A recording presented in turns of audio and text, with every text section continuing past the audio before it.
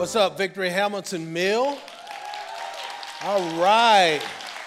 Man, it's so good to be back in the building. It seems like forever since I've been here. The last time I preached here was in 2019. It seems so long ago. I'm excited to be here today because I believe God is going to do something special. First of all, hey, I want us to give it up for your pastors, Pastors Randy and Sherry, as they're taking some much-needed rest. But I'm here today because I have a level of expectation in me today, man, that I just want y'all to bear with me because I may get a little excited. Hopefully I don't get too pushy, but I want you guys to receive what God is talking about today because we're still in this series, Emancipating Greatness. How many of you have enjoyed this series? I don't know about you, but I feel some things stirring in my heart. I feel like God is raising my level of expectation, and I believe he's going to do that today with us. You know, we've been in this series, and we've been talking about emancipating greatness, and we started this series 4 weeks ago. This is the fourth week. And last week, we talked about the reason why, because next year, we're going to step into a season of reproducing.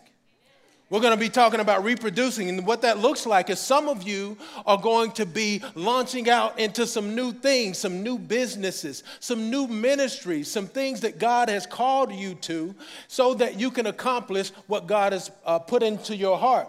Which means this year, which Pastor Sherry talked about last week, is that we have to get healthy.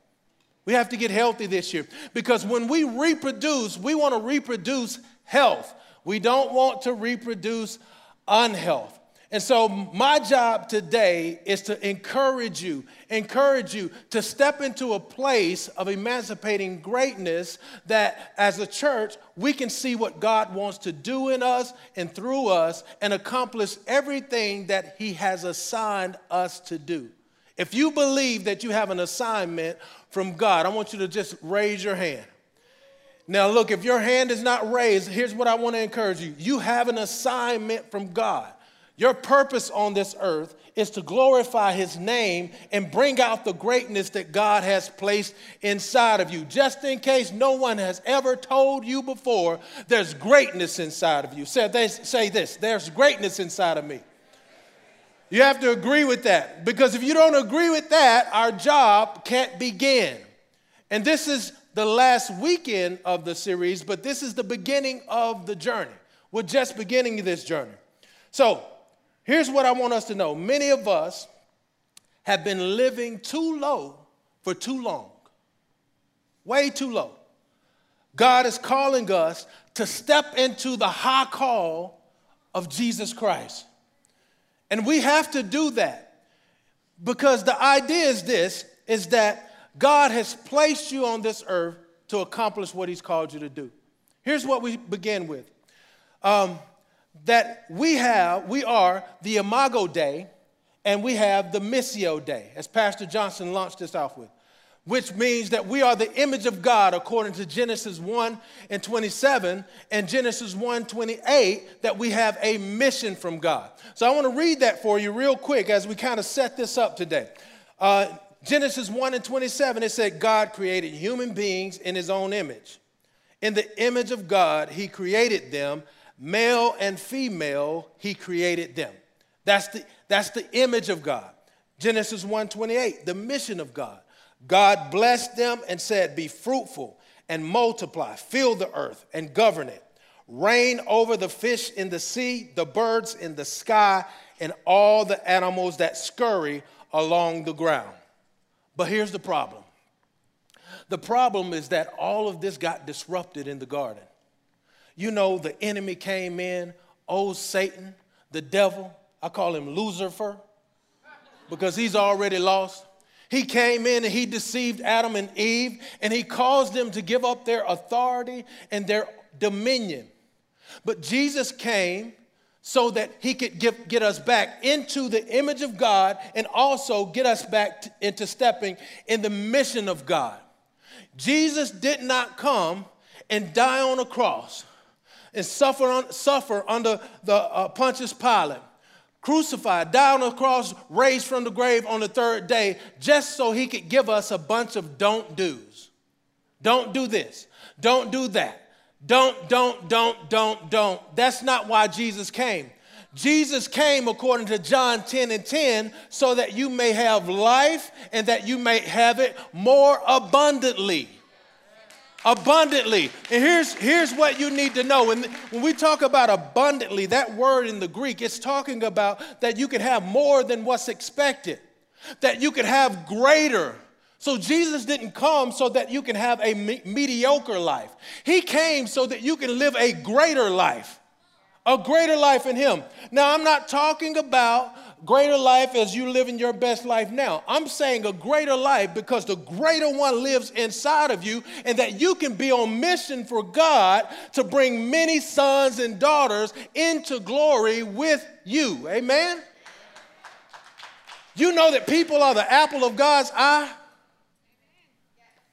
That God has your picture in his wallet. That you're his son and you're his daughter. And just like you with your sons and daughters, don't you want your sons and daughters to succeed? Don't you want them to be successful?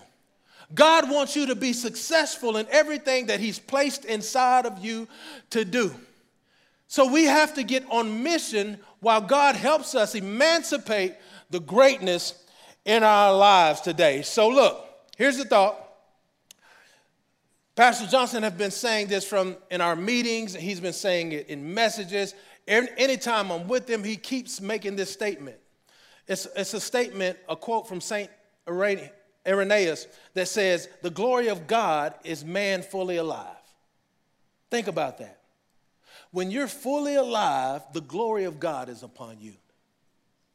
When you're fully walking in what God has called you to do, God is going to emancipate greatness, not just in you, but in all of the people all around you. Because here's the idea.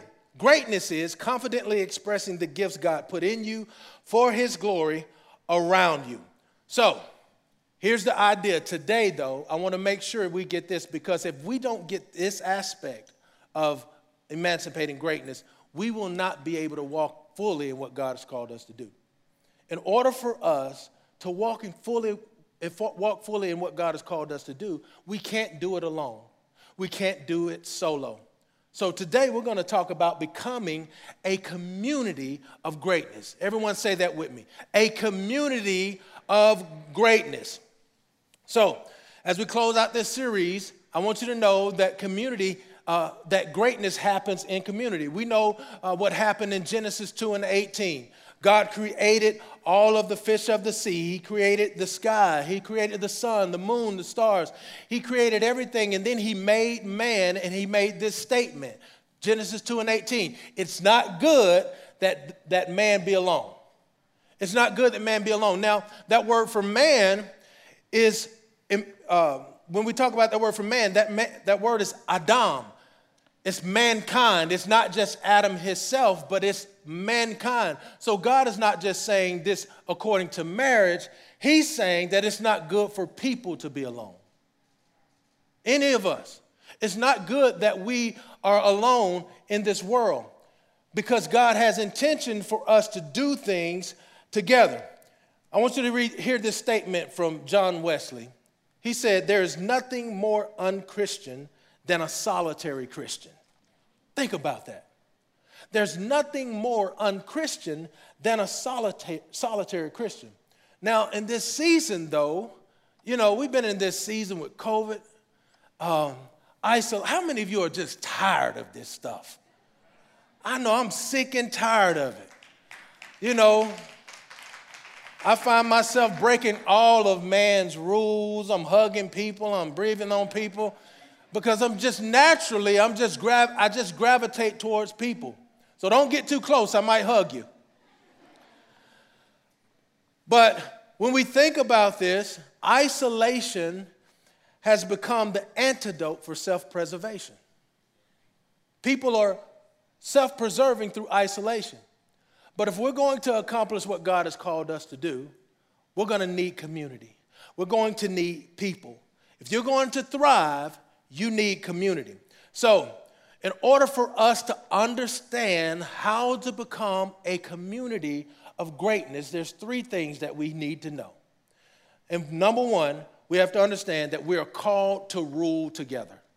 We're called to rule together. Genesis 1:28, it said, God blessed them and said, be fruitful and multiply. Fill the earth and govern it. Reign. Everyone say reign. Reign over the fish in the sea, the birds in the sky, and all the animals that scurry along the ground. Now, this word reign in Hebrew is radah. It means for us to rule. It means for us to have dominion. And I want you to notice that this word is imperative and it's plural. That means that it's a command and it's meant for multiple people. It's meant for everybody. It's just not a command for Adam. It was a command for mankind. So if we're in the South, it would sound like this. Y'all have dominion over the fish in the sea, the birds in the air, and everything that scurries amongst the ground. So he's saying to us that I intend for my body to rule. I intend for my people to rule. But I want you to notice what it did not say. It's one thing humans are never called to rule over, and that's each other. So here's the idea. If it's not a fish in the sea, if it's not a bird in the sky, if it's not something that scurries, you're not meant to rule. You're not meant to rule over it. And I know some of you husbands, I want to just ask you a question. Is your wife a fish of the sea? Somebody said, well, I caught her. Are you sure about that? Wives, is your husband something that scurries on the ground? And I know you're thinking, well, he is kind of beastly. No, we're not called to rule over each other. We're called to rule together. We're called to be on mission to subdue the earth together. And that's not just husbands and wives, that's us as believers. We're called to bring forth the kingdom of God in the earth together.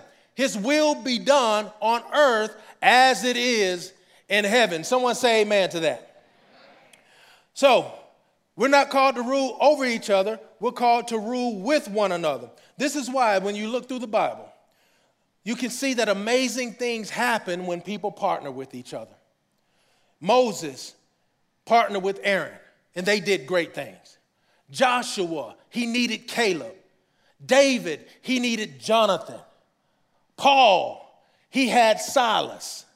Peter, he had John. Even Jesus, when he sent the disciples out, he sent them out 2 by 2 because he understood that 2 people together can produce much more. It reminds me of a scripture in Ecclesiastes chapter 4, verse 9 through 12. It says this, it says 2 people are better off than one, for they can help each other succeed. If one person falls, the other can reach out and help. But someone who falls alone is in real trouble. Have you ever been alone and got into some real trouble? How many of you have ever got into some real trouble? Y'all scared to raise your hand. Everybody know y'all get into some trouble. You know, it reminds me of that old Life Alert commercial that we used to see. You know, when the lady is laying down like this, like literally she's laying down on the ground like this, and she says, I've fallen and I can't get up. And I'm on the other side of the TV. I'm looking like, lady, all you have to do is just pull your arm back and push up. But oftentimes when we fall and we're alone, we have no one to pick us up. Some of you, you're alone and you're wondering why my life is going down. It's because you don't have anyone to partner with in life. It goes on to say this. Likewise, 2 people lying close together can keep each other warm, but how can one be warm alone? A person standing alone can be attacked and defeated, but 2 can stand back to back and conquer. 3 are even better, for a triple braided cord is not easily broken. So here's what I'm saying. When we join together and rule together, something special happens. We experience exponential power. We multiply our efforts. We experience exponential growth. That's what happened when we join together as a people. That's why the scripture tells us that 1 can put 1,000 to flight, but 2 can put 10,000 to flight, because we multiply our energy and our efforts when we join together. I want to read a couple of small statistic for you. You know, when you think about geese, geese flying in formation, they increase their range by approximately 70% because of them flying together. Think about a horse. A horse. One horse can pull 4,500 pounds, but two horses can pull 12,000 pounds. And then if you have four horses, you can pull 30,000 pounds. You see how that growth and how that's exponential. I want you to think about it this way, because I believe this will hit close to home when it comes to some of you who have an entrepreneurial gifting in the spirit. When it comes to the endeavors that you have, the plans that you have, here's what I know. It says this. It says, if you come alongside with someone else, and you join with them, that studies have found that you're 65% more likely to complete a goal if you commit to another person.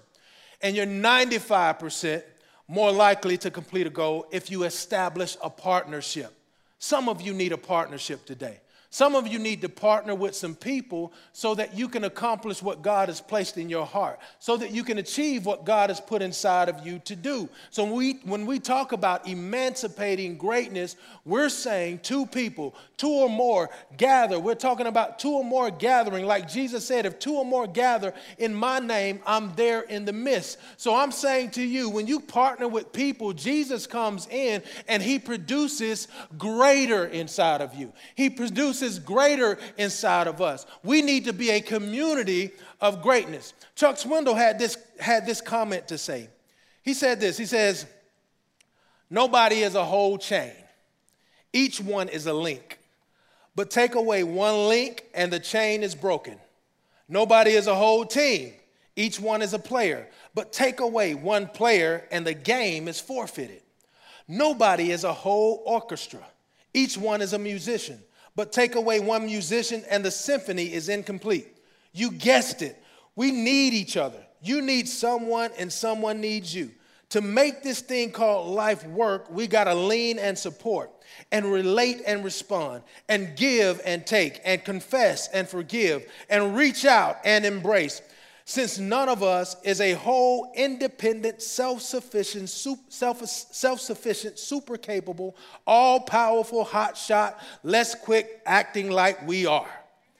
Life's lonely enough without our playing that silly role. The game is over. Let's link up. Somebody say amen to that. You know, Batman was better with Robin. Jordan is better with Scottie Pippen.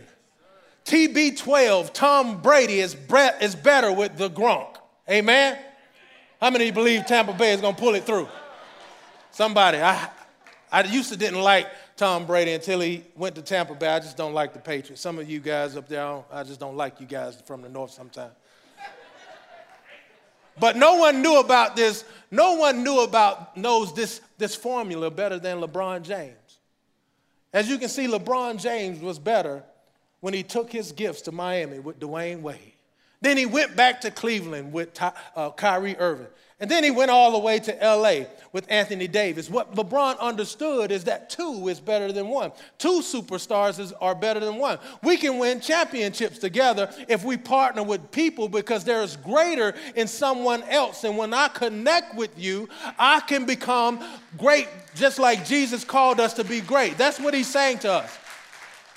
We are called to rule together. So number one, we're called to rule together. But number two, when it comes to becoming a community of greatness, we're called to affirm each other. We're called to affirm each other. So I want you to notice this about Adam. The first words out of Adam's mouth was words of affirmation. Here's what he said to Eve. He said, "You're a bone of my bone and you're flesh of my flesh." Here's what he was saying. He was saying, Eve, you're made of the same great stuff that I'm made of.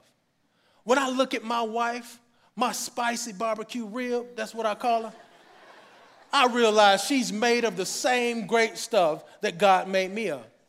So I'm not in competition with her.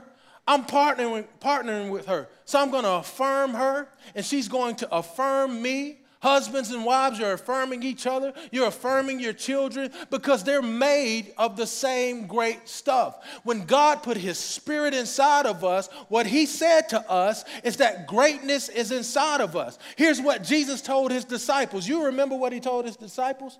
He said, the works I do, you'll do also. And we got some Bible-believing Christians on the third row to the right.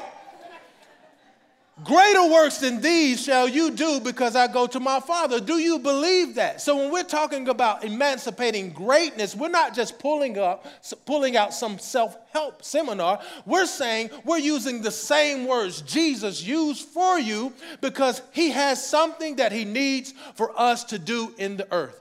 I want you to know this. Affirmation is the cultivation of greatness in others. Affirmation is the cultivation of greatness in others. You want to see people come alive? Give them some affirmation. There's enough in the world that's tearing us down. Everywhere we go, people are telling us we can't do this, we can't do that. You're not good enough. We're a part of cancel culture. Everyone's canceling everyone. When are we going to affirm some people? Some of us need to just practice affirming each other. You know, when I've messed up, I don't need my wife telling me, man, you are lower than dirt. If I burn down the house, I don't need her coming in, honey, you burned down the house. I just need her to say, hey, babe, at least the garage is still standing. Come on, find something to affirm. You got to look inside of people. You got to notice the greatness in people sometimes. We're too quick to notice what's wrong. Walk into a room and notice what's right. Look at a person in their eyes and notice what's beautiful about them. Notice the greatness that is inside of them. We have to be a culture of affirmation. We have to become a kingdom culture of affirmation in order for us to realize the greatness that God has placed inside of each and every one of us. Turn to somebody and say, there's greatness inside of you. Amen. Here's my question, though. Sometimes I wonder, what makes it so hard for us to affirm? What makes it so hard? Sometimes it's hard to affirm because we discourage differences and we celebrate sameness. When things are different, when it's different than what we like, we discourage that. When people are different, we just don't like it. But when it's the same, we applaud it. I want you to know that the body of Christ is made up of many different types of people with many different types of assignments and many different methods on how we are supposed to accomplish it. We don't all preach. We don't all sing. We don't all lead. We don't all start businesses, but some of us do to make up the whole so that we can accomplish the massive plan that God has for the earth. When I think about that, I look at 1 Corinthians chapter 12, verse 4 through 6. And I want you to hear this because it's talking about all the different varieties, the differences that we have. Look at it. Look at what it says. Verse 4, it says, now there are varieties of gifts, but the same Spirit. There are varieties of service, but the same Lord. And there are varieties of activities, but it is the same God who empowers them all and everyone. Now listen what I'm saying. Look, there's different gifts. You don't have the gifts that I have. I don't have the gifts that you have. You don't serve the way I serve, and I don't serve the way you serve. We're not going to always have the same outcomes. But what I know is that you can reach someone that I can't. And I can reach someone that you can't. And that will help us to reach everybody that God called us to reach. That's why Paul said this. He says, one man sows, another man waters, but God gets the increase. So it's not about how we do it. It's about us being on mission and accomplishing and doing it the way that God called us to do it so that God could get the increase. How many of you want God to get the increase? Because if he gets the increase, he gets the glory. Amen? I think about this also, Ephesians 3:20. Oftentimes when we read this scripture, you know, the scripture that says, now to him who is able to do exceedingly abundantly above all we ask or think, according to the power that works in us, oftentimes when we read that, we make it personal and we individualize it. Notice that it didn't say according to the power that works in you or me. It said in us. When God is trying to do something in the earth, it's bigger than one person. It's always bigger than one person. Mother Teresa said this. She said, I can do what you cannot, and you can do what I cannot. Together, we can do great things. Together, we can do great things. I believe that there's some people in this room right now that God is calling you to do great things, but the issue has been that you've been trying to do it alone. You've been trying to do it alone. I'm saying we need to partner with some people. We need to affirm some gifts in some people so that people can come alive. So we have to embrace our variety, embrace our differences. Why don't people affirm? The other reason is because we get caught up in the comparison game. We compare ourselves to each other. You know what happens when we continue to compare ourselves to someone else? We either get lower, lower, and lower, or we get higher, higher, and higher. Either we have a superiority mindset or an inferior mindset. I love this quote by Teddy Roosevelt. He said, comparison is the thief of joy. Somebody need to say amen to that on this side right here. Comparison is the thief of joy. Now, I'm comparing y'all to the other side. Forgive me for that. Forgive me for doing that. But it's the thief of joy. It's so hard to celebrate what God is doing in somebody else when you're pitying yourself. It's just so hard to do that. But if you can embrace what God is doing in someone else, that you can embrace the treasure in someone else without always looking at the trash in yourself and embrace the treasure that you have inside of you, we can partner with people and we can accomplish something that we've never seen before. I know we cry out for revival all the time. We want revival in the church. One of the things that I believe needs to happen for revival to happen is affirmation. When we see a gift in someone, when someone gives a word, we need to affirm that word. You know, when someone sings a song, if they can sing, you need to affirm that song. If they can't sing, you can affirm it by saying, I love the words to that song. The words to that song were so powerful. If somebody says that to you, just know they're probably saying you can't sing. There's no room for the comparison game, guys.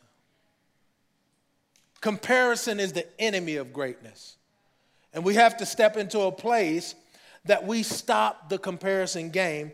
And here's what we're going to do as a community when we do that. We're going to release the greatness. We're going to affirm the greatness in people. We're going to call out the greatness in people. There's some people that need to know that God has put something in them. There's some people that need to know that they have a gift from God that may not look like everyone else's gift. But God is going to use them to do some special things. But it has to come from us, the body of Christ. Because if it doesn't come from us, who is it going to come from? Oftentimes, we have people in the body of Christ, they begin to use their gift. They receive no affirmation, and guess what they do?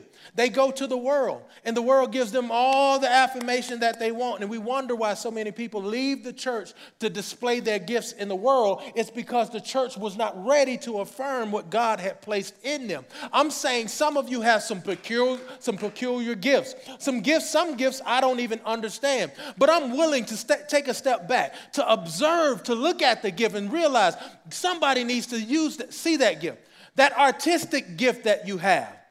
The way you show up in a room, that's a gift of leadership. That's a gift of creativity. That's a gift of influence. God wants to use that gift to draw people to him. Like I believe there's some people online right now. You hadn't been in a church in a long time, and you just stopped by. I'm saying God wants to use you. God wants to do something special in your life. And he may not want to just use you in the church. He may want to use you in the world. And you know he's speaking to you. I feel that right now. God is calling you to partner with him and do something great, but you kind of been taking a step back because you don't believe that is sacred enough. I'm saying God can use that gift. All you have to do is give it to him, and he'll use it. Now, I believe that's for somebody else in the room also, that God wants to use your gift. Stop putting it on the back burner. But here's what I would tell you. When people affirm it and call it out, what you have to do is you have to step up to the plate. If someone calls it out of you, you have to be willing to step up. Have the courage. Have the courage. Someone say courage.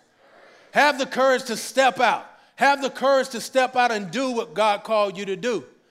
Because sometimes people don't affirm you because they don't know what's in you. Some of us have been in hiding. Some of us are amazing cooks, and you go home and you cook these delicious meals for yourself. Share that meal. Matter of fact, the next time you hear about me at Hamilton Mill, I'm going to be out there, just bring it in with some aluminum foil on top. Because if it don't have aluminum foil on top, it ain't good. No, I'm just kidding. I'm just messing with you. But we have these crazy gifts, these amazing gifts that we just kind of put on the shelf, and we go at it alone, but God wants to use those gifts. So, becoming a community of greatness, number one, we have to understand that we're called to affirm, that we're called to rule together. Number two, we're called to affirm one another. And number three, we're called to step out of the boat. We're called to get out of the boat, guys. Now, very, very familiar story. Matthew chapter 14. Jesus has just gotten finished preaching, and he goes. He tells the disciples, "I want you to go over to the other side." And he goes away to pray. And while they're on their way to the other side, a storm rises up. And I want to start this at verse 24. It says, "Meanwhile, the disciples were in trouble far away from land, for a strong wind had risen, and they were fighting very heavy waves. About 3 o'clock in the morning, Jesus came toward them." Now, I don't know about you, but something coming toward me at 3 o'clock in the morning, that's pretty scary. And it was scary to them. He came toward them walking on the water. When the disciples saw him walking on the water, they were terrified. In their fear, they cried out, "It's a ghost." How many of that? Would that have been you? It would have been me. They said, "It's a ghost." And Jesus spoke to them at once. He said, "Don't be afraid," he said. "Take courage, I am here." Then Peter called to him, "Lord, if it's really you, tell me to come to you walking on the water." Now, Peter was crazy. If it's you, call me to walk out on the water. I want you to just understand this. Like, that level of faith right there is monumental. But if we go on in the story, we're going to go on in the story. I'm going to kind of show you what happens in this. Because Peter starts out in some very strong faith. If it's you, call me to walk out on the water. And so he said, "Lord, if it's really you, tell me to come to you walking on the water." And Jesus says, "Yes, come." So Peter went over the side of the boat and walked on the water towards Jesus. But when he saw the strong wind and the waves, he was terrified and began to sink. "Save me, Lord," he shouted. Jesus immediately reached out and grabbed him and said to him, "You have so little faith. Why did you doubt me?" Now, here's what we do. Some people, we look at Peter and we look at the last sentence, "Why did you doubt me?" But here's what I want you to know. Peter was the only one that got out of the boat.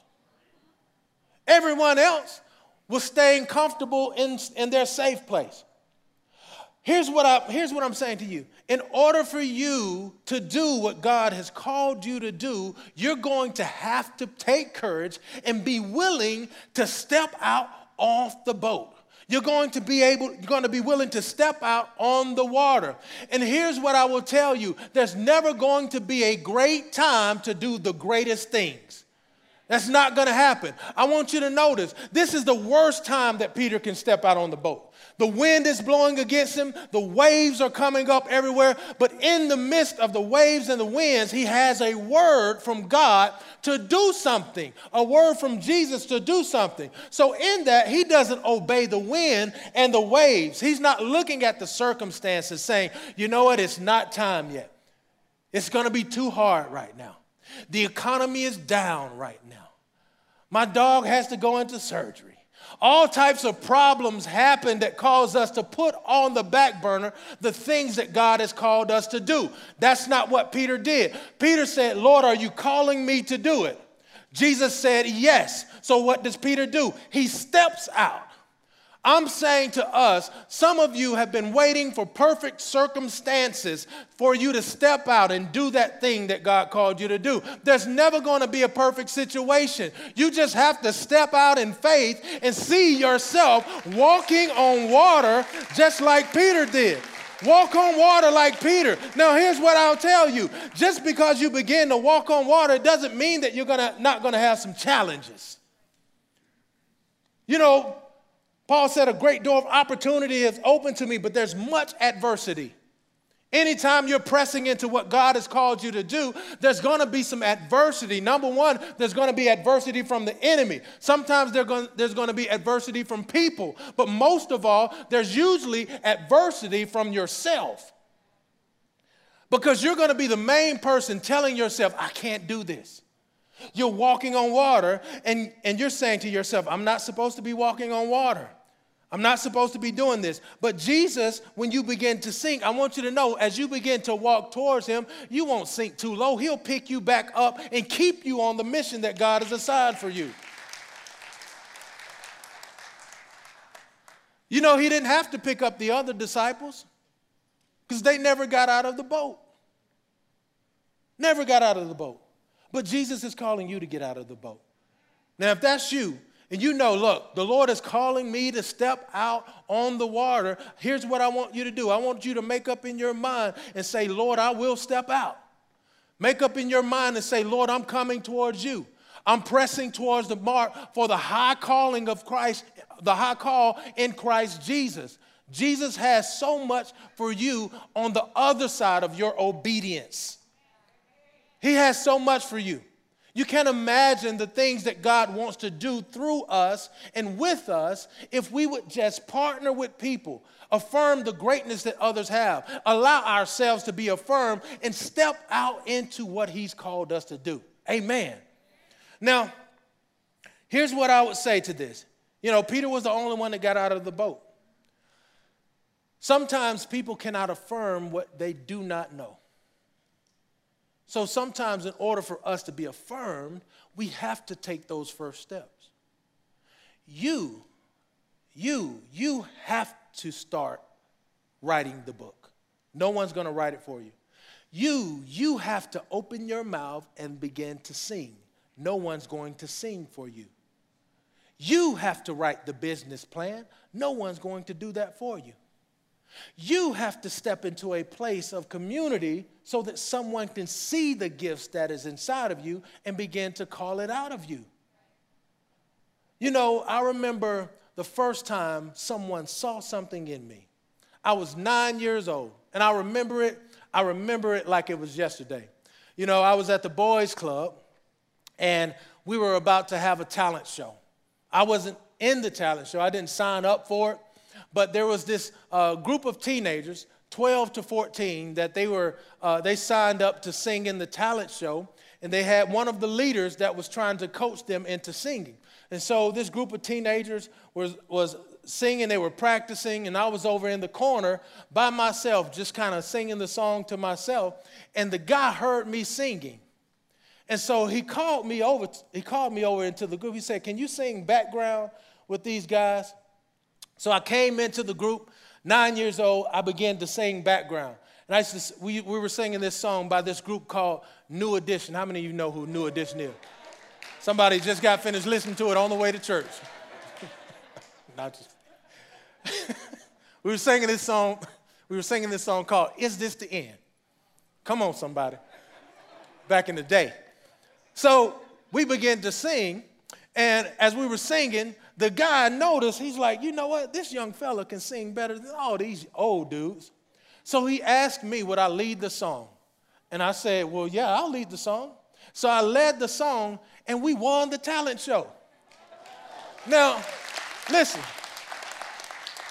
I'm not saying I'm the greatest singer. I'm just saying I was greater than anybody who was singing that day. But he saw something in me and called it out of me.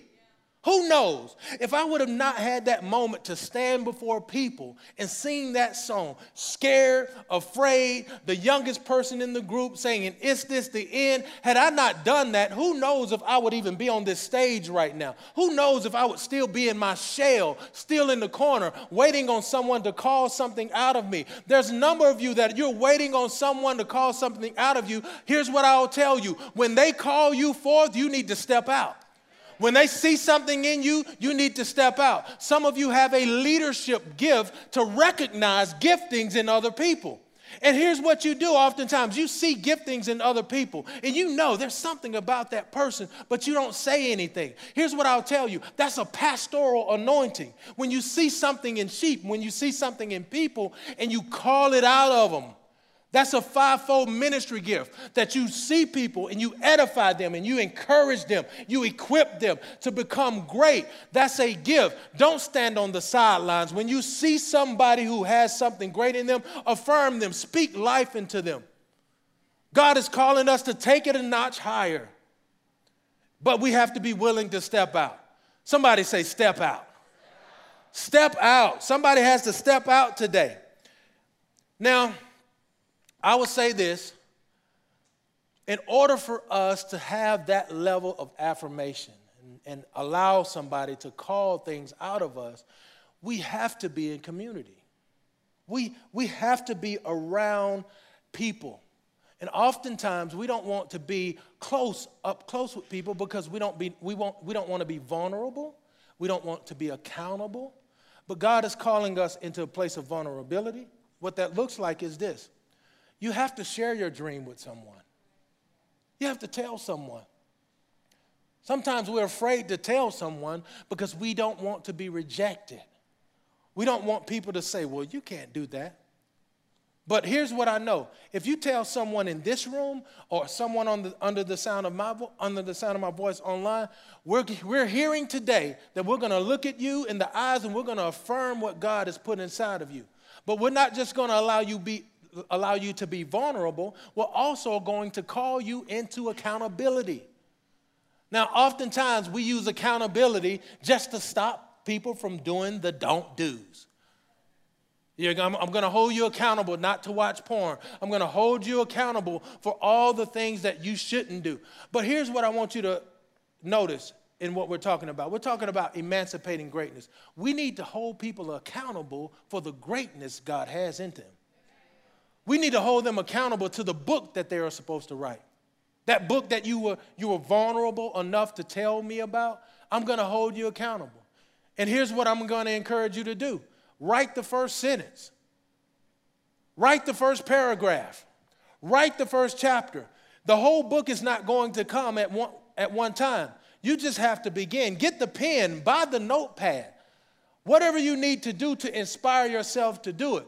Because what we're going to do as a community of affirmation, a community of greatness, what we're going to do is look at you and call what's in you out of you and allow you to step into the calling that God has for you. To step into a place that you see the goodness of God on your life, you embrace it, you receive it, you walk in it, and also you confidently bring that greatness to other people and call it out of other people. When we do that, there's nothing in the world that can stop the movement that God has on this church. When we do something like that, there's many people that are waiting on the sidelines. They're waiting on someone to tell them about Jesus. They're waiting on a gift that can inspire them to come to Jesus. And that gifting is inside of us. God is inside of us reconciling people back to Him. But we have to be willing to step out of our comfort zone. We have to be willing to step into the calling that God has for us. So today, I'm calling us to be a community where God emancipates his greatness in the midst of us, in our midst. Now, I have two things that we can do, two things to do in order for us to step into this. Now, you walked in, you saw all the balloons, you saw the community banners. The reason for that is because in order for us to really step into emancipating greatness, we have to be around people. So there's two ways you can do that. Number one, you can become a part of the small group community. You can join in with some people. Some of you are in the room, you're already a part of small groups, and you're waiting on people to come into your small group so that you can affirm them. Some of you just need to be close enough to some other people that they can know you, because if they don't know you, they cannot affirm what they don't know. And you need to allow yourself to be in the presence of some people. And some of you are called to be leaders. Some of you have been waiting, you're saying, you know what? I was thinking about being a small group leader in 2018. I was saying I was going to be a small group leader in 2019. And then I said in 2019 I was going to be a small group leader in 2020. Well, you know what happened in 2020, Pastor? COVID happened. So I guess I'll be a small group leader in 2021. Listen, you need to start today. Don't put it off, because here's what I know. I know that there were some people that was waiting on your assignment in 2018 that would have started a business by now. There's some people that was waiting on your assignment in 2018 who would have launched into some things that will change the world. So it's important for us to step into that call.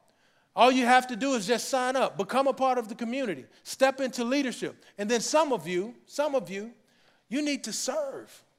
Now, when I'm talking about serving, I'm not saying serve where the need is. I'm saying serve where you're passionate.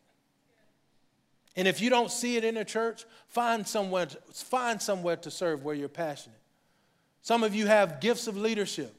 Some of you have gifts of administration, and you need to serve. Some of you are preparing to go on the mission field, but all the flights are shut down right now. There's a mission field right in your neighborhood. There's a mission field right down around the corner. There's people, wherever there's people, there's a mission field. But sometimes we have to just step into a place of serving so that the gift can come alive in us. Now, some of you have a gift to sing. You need to let that gift out. Now, I'm saying that's if you can sing today. Not 3 years from now, but that you can sing today. But I'm saying to us, we need to allow the gifts that God has put inside of us to come out. And some of you, I'll say this, some of you need to receive the greatest gift. The greatest gift we ever received. 25 years ago, I was on my mother's living room floor, and I received the greatest gift that I could ever receive, which was Jesus coming into my life. I was a young man, beat up by the world, 21 years old, didn't know where to turn. And I knew there was something about me that God was calling me into something greater. And I made the decision that changed my life. I said, Jesus, if you're real, won't you come into my heart? Give me a new life. I'm saying to some of you today in here, and also some of you online, Jesus wants to give you a greater life. He came that you might have life and that you will have it more abundantly. That's why he came. He didn't come so that he can take away your life. He came so that he could give you life. And some of you have been struggling with that. You've been thinking about, you know what, if I give my life to God, I can't do this, I can't do that. No. Here's what if you give your life to God, you're going to be everything that he called you to be as you surrender to him.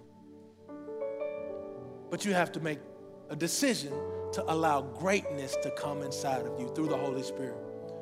And some of you are here today, and you know what? You've experienced this new life, but you kind of just got distracted.